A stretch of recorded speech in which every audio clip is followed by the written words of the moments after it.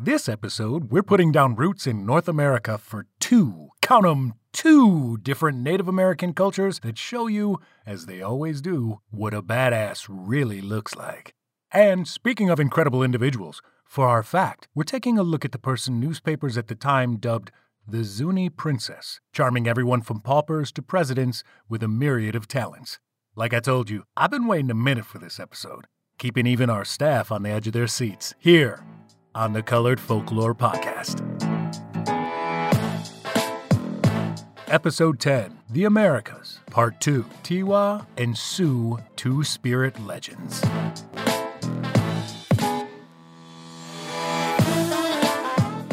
Good day to you, madame, miss, sir, young one, senpai, everyone in between and beyond. How is you doing up in this pace?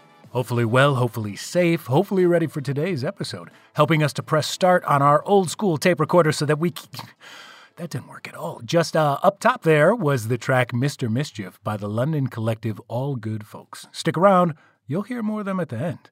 Helping our podcast crawl all over your screen, we got Arthur on the logo, and helping you click our links because the episode art is just that damn good, we got Jacqueline giving us another monster home run for Native American episode cover art. And I happen to be Gree, the disembodied voice that evidently thinks he's way more charmingly cheeky than he really is, welcoming you to read the stories of and about Indigenous peoples all over the globe. Last episode, we were slated to be in South America for stop 2 of our LGBTQIA-centric world tour, but we migrated a little north, spending time in Mexico, bottom of North America and top of Central America, with the Aztecs and their gay deity, the Prince of Flowers. I promise, South America, I got you. I see you, and I'll hit you up 2 times on our next go-round. Today, we're jumping on into Native American lore for a topic that I can't wait to discuss. Two-Spirit. This is a bit of an involved topic. I'm going to start out by saying, number 1, if you are not an indigenous North American, Indian, Native American, First American, however it is that you prefer to refer to yourself, then you probably should not so willy-nilly look to adopt this term. I am not at all trying to tell you that willy-nilly is an appropriate phrase to use, or am I trying to tell someone how to live their life? But I would like to use my platform to help amplify a message from a community within a community that's already suffered grave indignities. Now, see, Two-Spirit is a Native American term. It is a Native American concept. I'm not saying that others outside of a culture can't understand another's culture, but this is where we start to tread close to appropriation. So you just want to make sure that you're being careful. One of the reasons why I'm starting the episode out this way is because I've seen, just in my research alone, that some folks use transgender and Two-Spirit interchangeably. Now, I know I'm not the authority to speak on this, but I don't think that 100% scans. It's a lot like we got into last week, looking at another culture with our own personal concepts as well as modern concepts. Things don't always align. To be simple and to be frank, I think this is one of those times.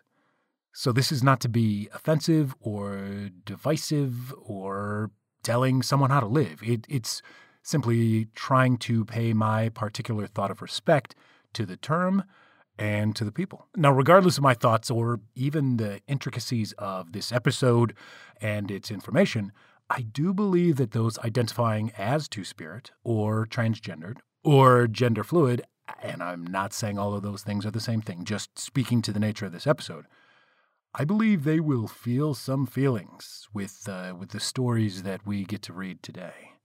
Now, to start us off, I want to say I'm sorry. My world tour turning into my apology tour, am I right?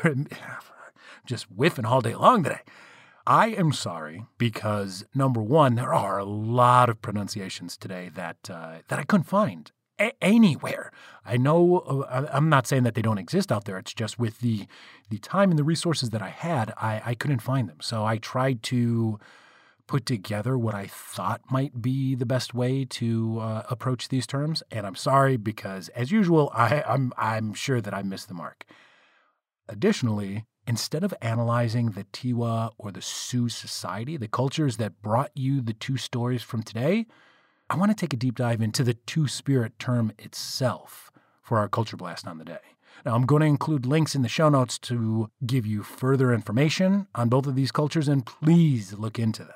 Now, going to our trusty book that we've done so far in the past couple of episodes, Castle's Encyclopedia of Queer Myth, Symbol, and Spirit. The entry for two-spirit is as follows.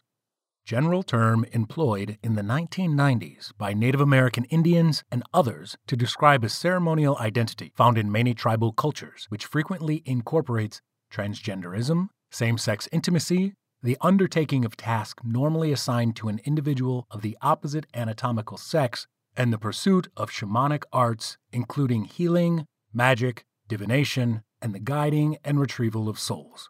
Such individuals are commonly believed to be chosen by a divine force to realize a two-spirit destiny. In the past, the French term birdache, or the Spanish barde, was commonly used to refer generally to peoples possessing this ceremonial identity. Two-spirit persons include the Huame of the Mojave people, the Miati of the Hidatsa Nadul of the Navajo, and many others found in this encyclopedia. Seemingly succinct, but there is just so much to go over. Now, trust me, I know a number of things that you're thinking, and I'm sure they're pointed at me, and maybe they ain't even all that kind in how I started out my episode. And then, just how the entry read. But wait, it gets worse. I mean, better. Sorry, Onyx, not today, because it does get better. You have to trust me for now. Because instead of going top down in talking about this definition, I'd like to go bottom up. We're going to take a look at another entry in the good old encyclopedia. The entry for the Nadul reads as follows. Among the Navajo of North America, a two-spirit or third-gender male who often serves in a shamanic and or artistic capacity. Nadul also refers to the legendary ancestors of these people. The ancestor of the Nadul, sometimes called the Nadul, taught the people how to plant corn as well as watermelon and squash. He-she also taught them how to make flour, bake bread, and observe agricultural rites. The Nadul is sometimes identified with Keditsi, wound in the rainbow. As such, she's said to have been created by Bigo Chidi and is depicted as wearing a rainbow robe. The first Nadul invented pottery, the gourd dipper, the matati, the hairbrush, the stirring sticks, and the water jar. Because there is a tradition that a primordial hermaphrodite has to die so that males and females could be born, Nadul are sometimes associated with death. Naduls, like Wijinkata, are thought to be able to heal mental and physical illness and to aid in childbirth through the employment of magical songs. Interesting. So what we got up in here?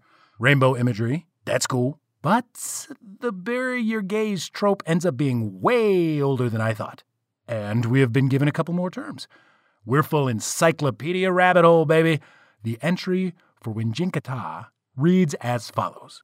Name given to two-spirit shamans by the Lakota people of North America. Winjinkata were believed to be especially powerful healers and magicians, often effecting transformation through chants. When Winjinkata died, according to the Lakota shaman Lame Deer, they, quote within a quote, had a special hill where they were buried, end quote, within a quote. Lame Deer remembered asking a Winjinkata, quote within a quote, what he would be in the spirit land, a man or a woman. The Winjinkata replied, both. So, besides being a mega cool answer and total sunglass donning Horatio moment, we begin to see a pattern here. These are, of course, healers and practitioners of magic, but also associated with death. Now, let us look at the Bigo Chidi entry. Navajo creator, trickster, healer, an artisan deity associated as a two-spirit being with bisexuality or pansexuality and transgenderism. Bigo Chidi is unusual in the Navajo pantheon in that he is described as having light skin, golden or red hair, and blue eyes. His hair color may have to do with his parentage, as he is considered the child of the sun. Because of his coloring, however, he is also claimed by some Navajos to be the patron of Anglo-Americans and Mexican-Americans. Bigo Chidi dwells in the heavens, and beyond his link to the sun, is also associated with the moon, one of his titles being Moonbearer. Bigo Chidi is known and revered as a trickster, having roles as shapeshifter and clown or holy fool. G.A. Richard, in 1983, observes that he can move without being seen and change into different forms at will. As a trickster, Bigo Chidi delights in sarcasm. His being a trickster is linked to his inclination to cross or disrupt traditional borders of masculinity, femininity, and heterosexuality. Out of quote. That's pretty awesome. Back into the quote. Richard relates that Bigo Chidi is a transvestite. He is also thought to have sexual intercourse with everything in the world. He likes to make himself invisible, then sneak up on young girls to touch their breast, as he shouts, "Bigo, Bigo!" He also enjoys grabbing men's testicles. Out of the quote. Yikes. Back in the quote. As a creator of plants, animals, humans, and even worlds, he is called one who made everything. Bigo Chidi is also the creator of the two-spirit being Alkana'asi. As a creator, he is further considered the god of sound and motion. Bigo Chidi is not only a creator of animals, but is also their guardian, especially butterflies and horses. He is a patron of hunters and riders of horses, teaching humans songs related to hunting. A healer, he is especially invoked to rid the body of sores on the skin. An artisan, Bigo Chidi is, in Navajo belief, the world's first potter. Quite frankly, I don't know how to respond to that entry. There is a lot going on. Bigo Chidi is revered, as you were read. Bigo Chidi is a creator god, super powerful, and I'm really not trying to offend anyone. I'm just going off of what we just read. Super pervy. That's like to say in the least. So I know that I'm probably missing out on either the best or the worst opportunity in the world, but I'm just going to move forward sans any more commentary. We do have, however, multiple terms to look up in this entry alone. Trickster, Alkana'asi, and butterflies. They all have their own entries in the encyclopedia. The butterfly entry simply references back to Bigo Chidi, actually. And the trickster entry gives us one quote, one line, and then just a list of referenced deities from multiple cultures. The quote is from S.D. Gill and I.F. Sullivan in 1992, who described the trickster as a complex character type known for his trickery, buffoonery, and crude behavior, but also as a creator culture hero and teacher. The entry further goes on to give the single line, tricksters are also frequently shapeshifters and become associated with transgenderism and or same-sex eroticism. Now, I know it may seem slow, and it is, but I'm building my case here, so please follow along. I really appreciate your patience. The final leak in the encyclopedia chain, Alkana'asi, is as follows. Navajo term meaning one who follows the other. A name given to an androgynous, transgendered, or two-spirit being created by the god Bigo Chidi.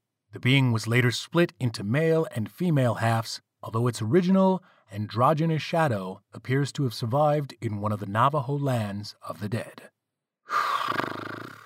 On its face, the takeaway that I see here with this term enforces cisnormativity as well as exclusion of LGBTQIA otherness. I know that there's more to this, and I hope that I'm reading it wrong. It's hard for me to find any additional information on this term. Again, like I said earlier, I know that it's out there. Just with my resources, this is actually the least mentioned term/concept that I've run into since beginning this podcast. And I want to say, I think there were 3 references in passing that I saw this in. Nothing about it in full. So on that ambiguous note, I think we're going to start marching back up the chain. In the original two-spirit entry, remember that? It seems like years ago. The original two-spirit entry, we have Miati, and its entry is as follows. Woman-inclined, two-spirit male shamans of the Hidatsa people of North America. Among the Hidatsa, young men destined to become Miati dreamed that the female divinity instructed them to leave behind traditionally masculine attire, speech, behavior, and pursuits to adopt those of women or individuals of alternate gender. Following such dreams, the young men came to be viewed as mystic possessors of unique ritual instructions secured directly from the divinity, and were therefore treated as a special class of religious leaders. Miati wore magpie feathers in their hair and white dresses made of sheepskin, white being the symbolic color of ash and oak, sacred trees in which the magpies lived. They also carried staffs made of ash and decorated with white sage, sacred to the goddess. Beyond this, they painted red ovals on their cheeks and foreheads, wore braids of sweetgrass looped around their left shoulders, and carried red blankets. They were thought to be especially gifted in hunting and agricultural magic. Miati often became possessed by village old women during the course of dance rituals. When this occurred, they would chant, "You can't kill me, for I am holy. I am holy. I can do anything." And the entry for Hwame, the last bit of our encyclopedia knowledge, is as follows. Name for the two-spirit, third gender, or transgendered female among the Mojave of the American Southwest. Often serving as a shaman, the Hwame was believed to be especially skilled at curing venereal disease. Some Hwame began to dream of becoming transgendered shamans while they were still in the womb. The Hwame usually took women as lovers or as spouses. That is everything that we get from our handy-dandy notebook. Thanks, Blue. At this point, I'm sure you see the through line. Spiritual humans transcending gender binary. However, there is a ton of nuance all over the board with all of these definitions. Again, let's rapid fire around it bottom to top. Some questions, some comments. Hwame, venereal disease specialist. That is super specific. Why? Miati, and actually all two-spirit or transgendered women are the only people spoken of so far today. Why? Bigo Chidi. Very interesting. That is one way to say it, and probably not the strongest, but you know exactly what I mean. Linking sexuality with identity. Not the first time that it's been done, and it's not going to be the last. Why? Kwijinkita, buried separate from the rest of the tribe. Why? Nadul, descendants of the goddess supreme, originator of how many things? 11 crucial elements to the Navajo way of life. And help cure disease and ease childbirth. Really, the only question I have with this entry is why the hell do we not know more about this deity? And two-spirit. We got two terms in this piece we still haven't gone over yet. That's Birdash and Barday. These are what you will see used to be the anthropologically correct way in talking about non-binary Native Americans. One can say third gender here, but you'll see later on why I'm not. Now, this is a French word and a Spanish word that come from an earlier French word and an earlier Italian word, and possibly an earlier Arabic word. The Arabic word in question means slave. The Italian word in question means either brat or prostitute. The Spanish word means sodomite, and the French word means passive homosexual. So imagine that you're a people that have a way of living for thousands of years, and suddenly another group of people come to your land, decimate your people, your habitat, your way of life, and then they call you a derogatory word to explain your identity, which then becomes your official title. Before the 1990s, that is what so-called modern society referred to non-binary Native Americans as, and they just thought it was okay. So in the 1990s, when Two-Spirit came into existence, just the term, a big piece of the reason why was simply to reclaim an identity that had been mislabeled and disrespected for hundreds of years. So when I opened the episode talking about Two-Spirit and urging someone to maybe not claim this until you understood what it meant, what it was, and how it came into being, this is why. See, I don't even think the encyclopedia does the best job explaining about Two-Spirit. I mean, yes, it checks all the boxes. It generalizes a bit, and of course, it feels like those generalizations fit. But we're talking about fellow extremely complex human beings here, so we may want to approach dealing with specifics instead. So, from a number of different sources linked to in the show notes, here is what I think is a better, more well-rounded definition of Two-Spirit. A Native American person who performed both the social activities as dictated by their people that were traditionally performed by men and women. According to most Native Americans, this person was then neither identified as a man or a woman, but as an alternative gender. For some tribes, a two-spirit man and a two-spirit woman were the same designated term, leading to the third gender designation. Some tribes, they were different designated terms, leading to an additional fourth gender designation. It does not end here, however, as two-spirit is not the same as transgendered, so it's possible for more than 4 genders under these observations. Some often shared two-spirit experiences that trend across Native American tribes include being artisans, usually a master level, engaging in fluidity of dress and social interaction, high-level spiritual roles in the community, and same-sex emotional and/or physical relationships. Native American people have their own terms, as we've seen today, for two-spirit, meaning that this umbrella term may not be used or even welcomed by all Native Americans. It's important to recognize that with most all things in life, there is no catch-all. But the closer we get to learning and attempting to understand one another, the better it's going to be for everyone.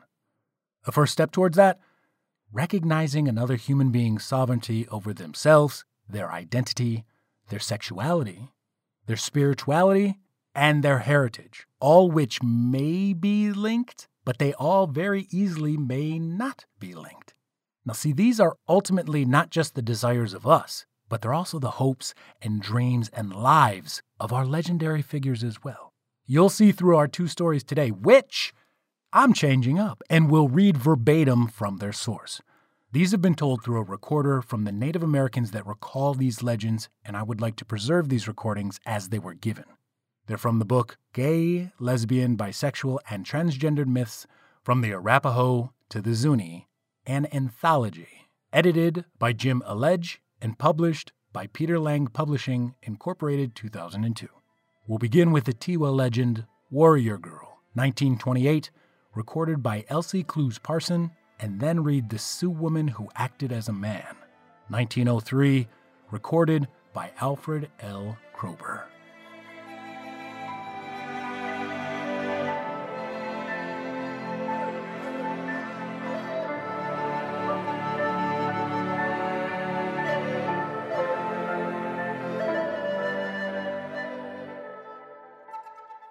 Where they were living, lived Pohaha, a girl who would not mind her mother or father or uncle. They were telling her to be a good girl, but she got angry quickly. Then they got tired telling her to be good, so they just let her go. One time she was grinding corn, and many enemies were coming, very close to the village. Her uncle came to her house and asked her mother where she was. Her mother said she was grinding corn. He went to where she was grinding and caught her arm and said, "Take your bow and arrows and go and fight with the enemies who are coming. You would not mind us and behaved like a boy. Now is the time for you to go and fight and be brave," said the uncle to the girl. She laughed. "Ha ha! I am very glad to go," she said. "I am very anxious to go and fight the enemies. I am not afraid. I will do all I can." "That is why I tell you. Come out," said the uncle. "I will," she said. She stood up, and her uncle gave her bow and arrows and hung the bandolier around her. Then she looked around, and there was a rattle hanging on the wall. She stepped up and got it. Then she started to sing. As soon as she stopped singing, she laughed. "Ha ha!" She sang 4 times in the room. Then she went out and sang outdoors 4 times. Whenever she paused in singing, she laughed. "Ha ha!" because she was not afraid to fight. Then she started, and the men followed her. People were saying, "The Cottonwood People girl is going to fight." Some of them laughed at her. But she just went on, singing and laughing. Ha ha!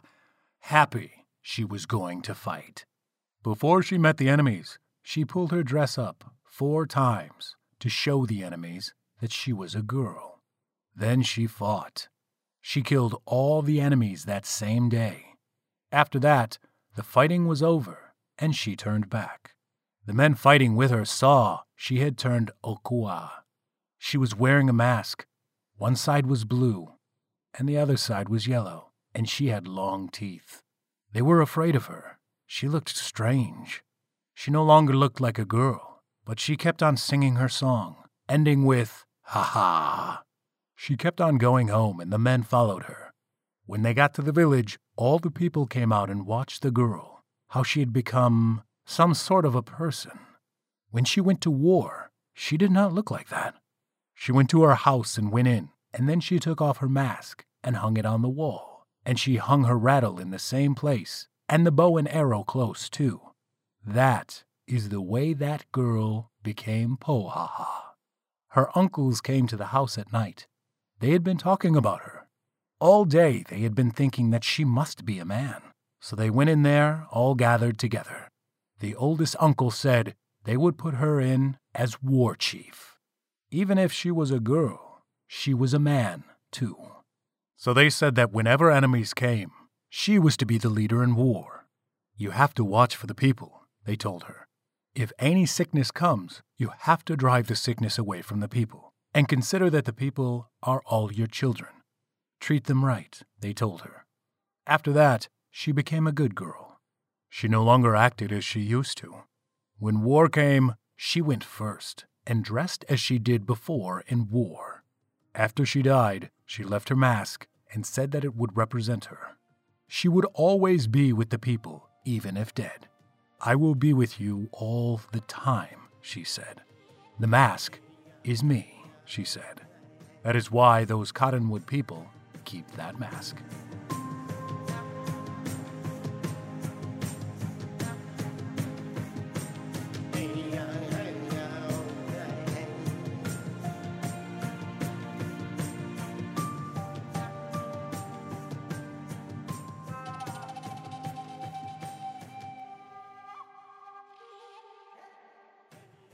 Among the Sioux, there was a woman whose parents were good and kept her dressed finely, but she wanted to dress as a man. Her father was displeased at her immodesty. A war party started against the Pawnees, and she went along, wearing men's clothing. She struck many enemies, was unwounded, and achieved much honor. After the return of the party, the Sundance was made. The woman said, "I know you do not like my conduct. You are ashamed of me. I cannot be killed by the enemy in war, but anyone in the tribe can kill me. Let some man come kill me." Then her father dressed her as a man. The woman mounted a good horse, stood in front of her father's tent, closed her eyes, and said, "I am ready." Then the man who had been selected shot her.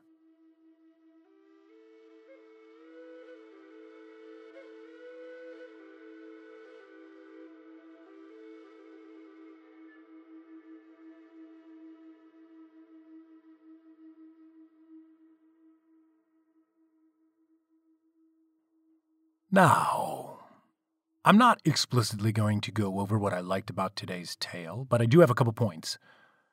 One, I love that the Tiwa girl flashed her enemies and was like, hey, look, I'm a woman. A woman is about to f*** you up. And two, I asked the question earlier, why were all the references in the encyclopedia, at least how I read them, about two-spirited, assigned male at birth individuals? I really, really want you to think about this. I want you to think about, how do you personally see transgendered people? How do you see transgendered people represented? How do you see women represented? Whose stories do you see and whose stories do you not see? And most importantly, why do you think all that is? Personally, I have many, I have all the thoughts on all these questions. But these are not for today. These are questions for you to take and to chew on yourself.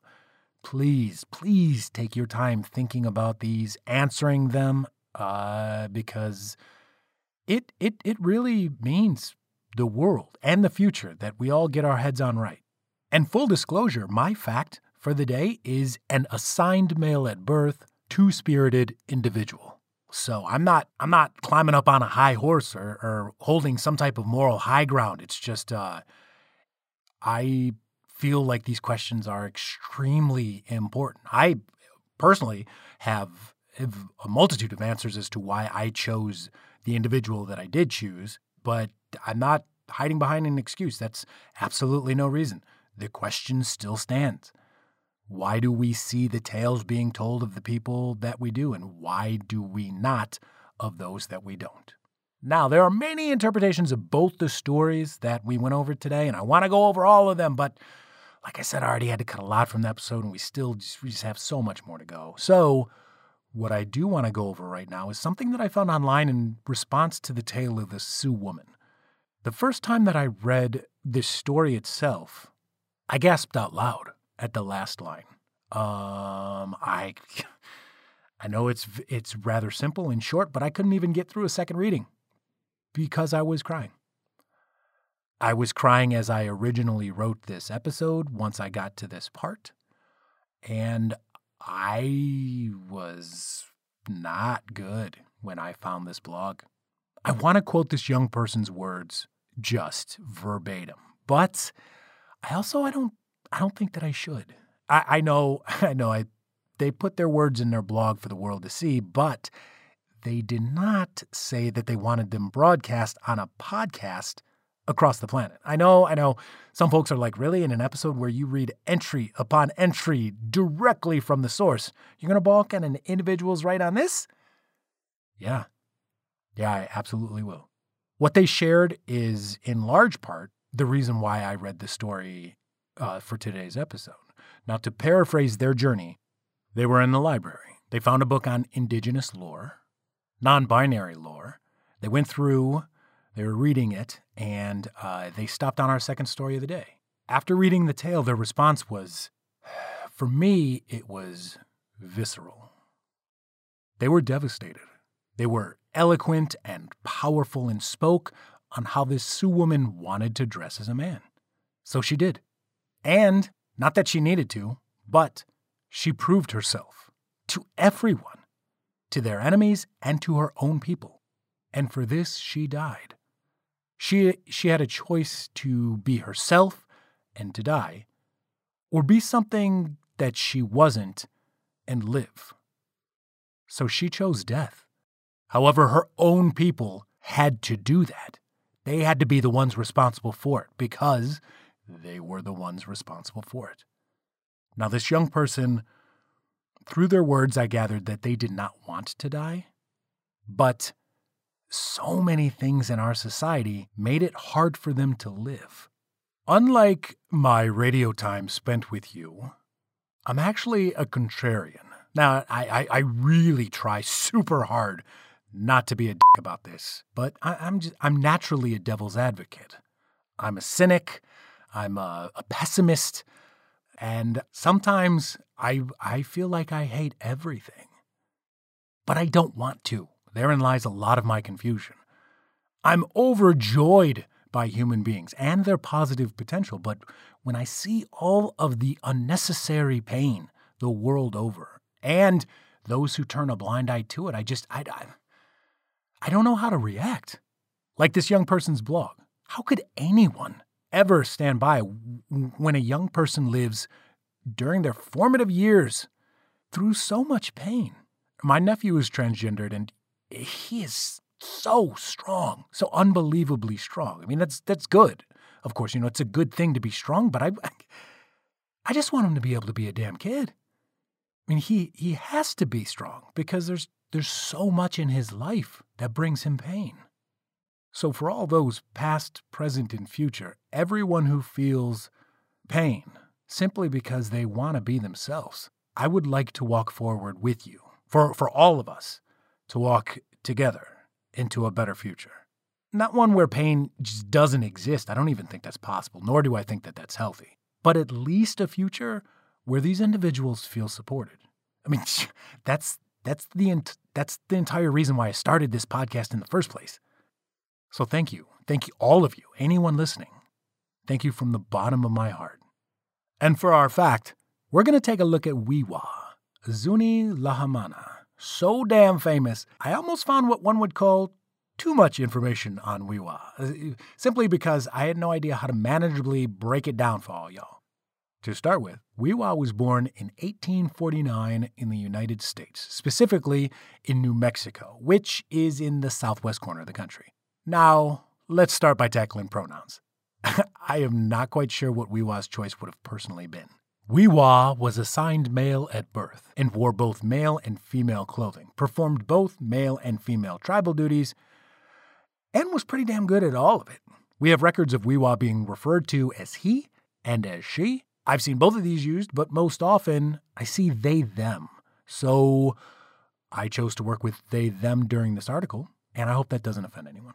Born to the Zuni people, Wee-Waa came about in the year that white settlers and the Zuni first began to interact. The Zuni had tentatively sided with the colonists in battles against the Navajo and the Apache, and the colonists thanked them by giving them smallpox, something that killed both of Wee-Waa's parents when Wee-Waa was 4. Wee-Waa and their brother were adopted by their aunt on their father's side and remained a part of their mother's tribal clan, the Badger people, while keeping ceremonial ties to their father's tribal clan, the Dogwood people. Now for the Zuni, the Lahamanas are tribal members assigned male at birth that take up societal and religious roles traditionally held by tribal members assigned female at birth. They can be recognized when the Zuni children are toddlers, but for Wee-Waa, this happened much later, straight up Anakin style, when they were 12. After a few years of participating in religious ceremonies, Wee-Waa was fully recognized by the tribe, and their further training was put strictly in the hands of female relatives. Now this is when their badassery truly began to take form, and how this is when they started learning everything from cooking to pottery to weaving. In 1864, some of the Zuni moved and became farmers, including Wee-Waa and their fam. This is when Wee-Waa first started doing the also traditionally labor-intensive work of a farmer, normally reserved for the males of the tribe. When Wee-Waa was entering their 20s, they began taking over for their aging aunt with household duties and was truly pulling double-duty work, working inside as well as outside of the house. By the end of the decade, Protestant missionaries began to arrive among the Zuni in a bid to assimilate Native Americans into the colonial lifestyle, which meant indoctrination into Christianity, abandonment of all their spiritual practices and beliefs, and eradication of their culture and social practices which had been part of their people for, hundreds of years? Thousands of years? So, again, lots of fun. The sticking point here is that these were more than likely the first white people that Wee-Waa actually would have had direct interaction with, and they were in their 30s. Around this time is when famed anthropologist Matilda Cox Stevenson and Wee-Waa met, which is the moment that someone needs to write a friggin' TV show about like yesterday. Stevenson early on would describe her eventual BFF as the most intelligent person in the Pueblo. Strong character made Wee-Waa's word law among both men and women with whom Wee-Waa associated. Though Wee-Waa's wrath was dreaded by men as well as women, Wee-Waa was loved by all children, to whom Wee-Waa was ever kind. Furthermore, Wee-Waa learned English in order to get along better with the colonists. Stevenson commissioned Wee-Waa for some pottery, giving us what is probably the first account of an Etsy transaction, only this pottery would make its way to the National Museum in D.C. Besides putting together pottery, they also became a master weaver, putting together baskets, blankets, and clothing. Their eye in putting together aesthetically pleasing patterns and colors is revered to this day. Amazingly so, Wee-Waa basically pulled that double duty that I spoke of earlier for the rest of their life. They were clutch for the tribe's hunting parties and also presided over tribal judicial matters, both things traditionally held by tribal men. Wee-Waa's gender identity was never questioned and in fact celebrated in their tribe, where the tribe was proud of and applauded their abilities, personality, and leadership, both spiritual and diplomatic. Wee-Waa spoke on behalf of the entire tribe to the colonists across genders and across age groups in trying to bring the two groups of people together and teach the white settlers about the Zuni way of life. This made it a natural fit for Wee-Waa to serve as the Zuni ambassador and travel to D.C., where they gave presentations on Zuni culture at the Smithsonian and performed shows at the National Theater. Shaking President Grover Cleveland's hand must have been the crux of the trip, where Wee-Waa was introduced to the president and the city as the Zuni princess. Taking both the city and eventually the country by storm, the Lahamana is remembered by all for their desire to learn, always advancing community engagement on behalf of Native Americans, and being able to turn the other cheek when, despite it all, they were still ostracized by colonists. Upon returning to the Zuni after their trip to D.C., relations between the government and the tribe broke down, leading to Wiwa being imprisoned on the absolute lunatic charge of witchcraft among a handful of other Zuni leaders. Serving a month in prison, upon release, Wiwa walked more than 40 miles during the winter back to their tribe, where they continued to advance communication between the tribe and settlers until their death in 1896, 3 years shy of 50 years old. There's an entire episode of the Baller Podcast, Queer as Fact, that goes over all of this and more, and you can find a link in our show notes. And that's the show, folks. Thank you for now, forever, for always, for checking out our podcast as we took a look at the Sioux and Tiwa and their LGBTQIA-friendly legends of Two-Spirit Native Americans. Come with us again next episode as we make our way up to the Arctic Circle, where we'll once again be giving you a tale of two LGBTQIA icons. And you can't see it, but I'm biting my lip because once again, we're jumping into an Inuit story that I can't wait to tell you. We're too excited to sleep. All our thank yous were thrown out towards all good folks in their bookending track, Mr. Mischief. And we're going to keep throwing them thank yous over to Jacqueline with her jaw-droppingly phenomenal episode cover art. And we're not stopping throwing all them thank yous over to Arthur and his heart-stoppingly gorgeous podcast logo. If you, the audience, the ones we're doing this all for, have any questions or comments or concerns about any of the things or all of the things, please shoot us an email at info@coloredfolklore.com. And if, like my daughter, you think that email is, and I quote here, gross, then why don't you check out our social media accounts?